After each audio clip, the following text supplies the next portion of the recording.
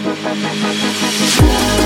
welcome back to Afterburn After Hours, Gains episode number 10. And we have a special guest here we had for the last episode, Dr. Dre. Cassie, what's up? I'm here. Yo. What an introduction. Yeah, man. Dude, if you guys were here in studio, just fireworks went off. Yeah. I think each coach needs to have a hype man before they do their lobbying. Yeah, just they should. We should do that. So we're going to talk about gaining. So we talked about gaining recovery in class in a previous episode. Mm-hmm. We're going to talk about gaining recovery outside of class now. So you've done class, you're tired, maybe this is the next day, a little bit of DOMS is setting in. So we're going to start with Sam. So what's the first thing that people should do? Y'all sweat in class, right? You're breathless, you're sweaty. A little bit. A little bit. By the way, everyone has a different sweat rate. That's just all based off of your genetics and other things that happen. Okay. But you lose a lot of fluids. I got sweaty genetics. I got sweaty genetics too. I got sweaty genetics. Always running hot. I don't sweat that much, so I'm the opposite. But you still lose fluids. Correct. Right? So we all lose fluids when we move. Instead of sweat? Oh, like a dog. Yeah.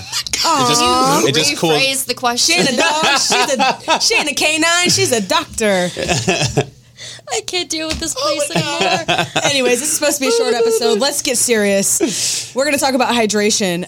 If you haven't already been in tune with how much you lose while you're exercising, one small tip you could incorporate, I'm not saying it's a requirement, but it's good to be knowledgeable about your body and how it responds to exercise. Weigh yourself before you work out and after. Okay. Because you should be replacing about 150% of the fluid you lost. I don't think anybody really knows how much they lost and how much they need to replace based off of those numbers. Will, quick math. No. Okay, I'll do it for you. Let's say you weigh a pound different. Okay, you're a pound less than before you exercise. That's 16 ounces, right? Mm-hmm. You should be drinking 24 ounces.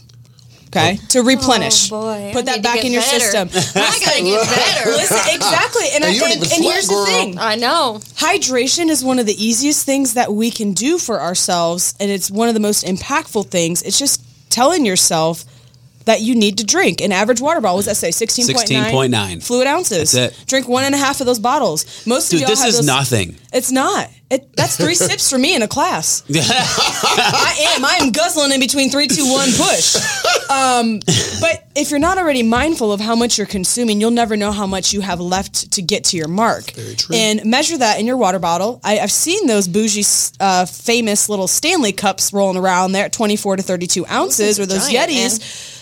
Drink 3 to 4 of those. Okay, if you can. Hydration promotes so much growth within your development for your performance. And when we can tell when y'all have not been hydrating well because your heart rates are going through the roof. Mm-hmm. You're making it much more difficult for your body to respond. So that number that I got y'all is actually from accredited website. I think it came from USDA because we put it on our Transformation Challenge presentation. Yeah. That's where I know I can confidently say that. Setting you with the sources. Yes. Now, if you do look up hydration information, you will see it all varies because we don't know how much everyone sweats. That's why we can't give you a hard number to drink 100 ounces per day.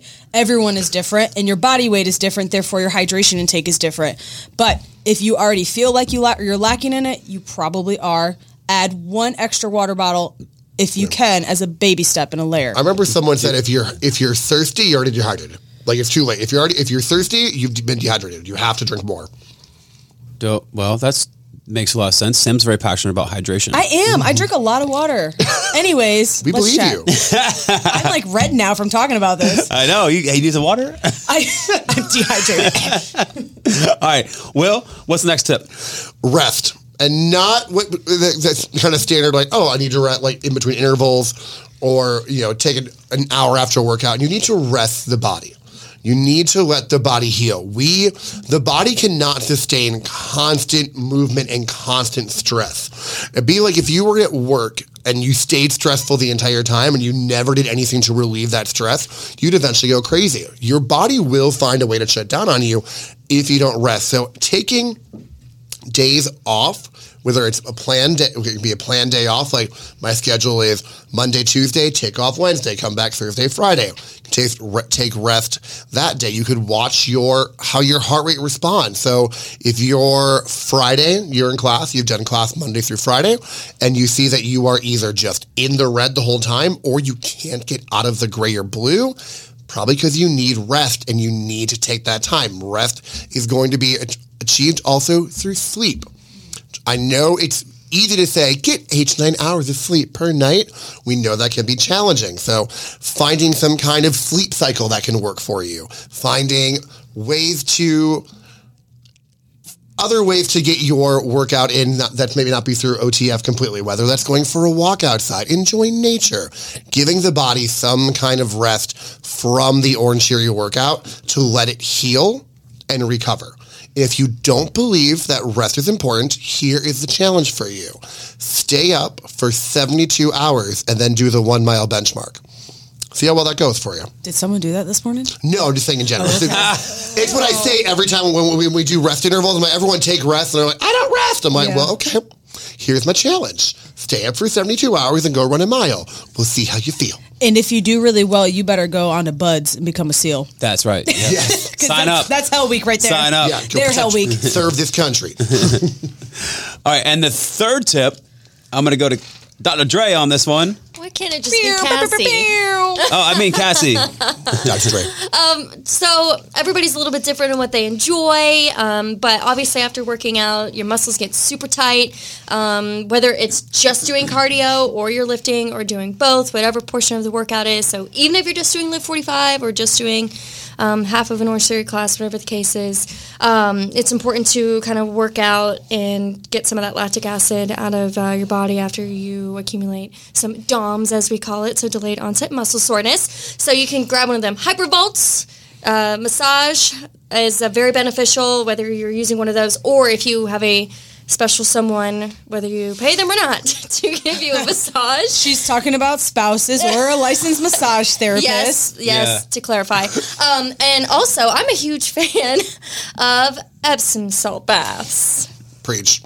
Love to soak in some salt. They help your muscles and they also relax your nervous system too. Yes, very It's just beneficial. And it helps you sleep if you do it before you go to bed. Put some Very lavender in there. relaxing. Put a So little ties it into rest. Get a little Yes. lavender. Yes. I love how it all One of comes my full favorites, a circle. lavender Epsom salt Yeah. soak. Do y'all know lack of sleep actually impacts hydration levels as well, and hydration levels impact lack of sleep. Like, Oh, it all correlates, doesn't it? I did not you know are that, more yin and likely, yang. if you're not adequately hydrated, you're more likely to have a not so great night of sleep, and vice versa. If you are lacking sleep, you're more likely to go towards something that's not water to make you feel better. Well, it's a vicious cycle. It is. I'm very passionate about hydration. So, members, when you do leave class, if that water bottle's half empty, sometimes I tell folks, go fill it up before you leave. You're more likely to drink it. Yeah, It's and tough love. just to clarify, when we say hydration, this doesn't mean you go bang a Diet Coke, a 16.9 ounce Diet Coke. This No. means water. Water. Your body's not made up of Diet Coke. Caffeine actually dehydrates you. This does. So It's a diuretic. Yeah, it is. just something to think about. One last thing I'll leave you with this. A kind of a personal story, but funny. My father suffers from gout because he loves coffee and Bud Light. And I had a conversation with him because he's like, I keep getting gout, Sam. I don't know why. He talks just like that. And I'm like, Dad, like, how much water are you drinking? He was like, well, I drink like 6 cups of coffee and a couple Bud Lights and maybe 2 bottles of water. I'm like, Dad, right there, boom. You know what he said? Coffee's made out of water. I mean, it is bean water. It is, but those caffeinated beans take more out of you than it puts in for the hydration standpoint. true. So don't be a Johnny, okay? Johnny Walker. No, Johnny Ray. Y'all, so make sure you're staying hydrated. Know how much you're taking in, how much more do you need to take in based off of how you're feeling and just how our body's responding. We'll make sure they get their sleep and Get their take some sleep. true rest as well. Actual rest. Yes, take time off from class and ask us if you're unsure. And Cassie, make sure you get a nice muscle work, some myofascial release therapy, Massage. A very From a- lovely bubble bath. and a nice relaxing bath. bubble bath with a candle. Until next time, get the game, y'all. Bye. Bye. See ya.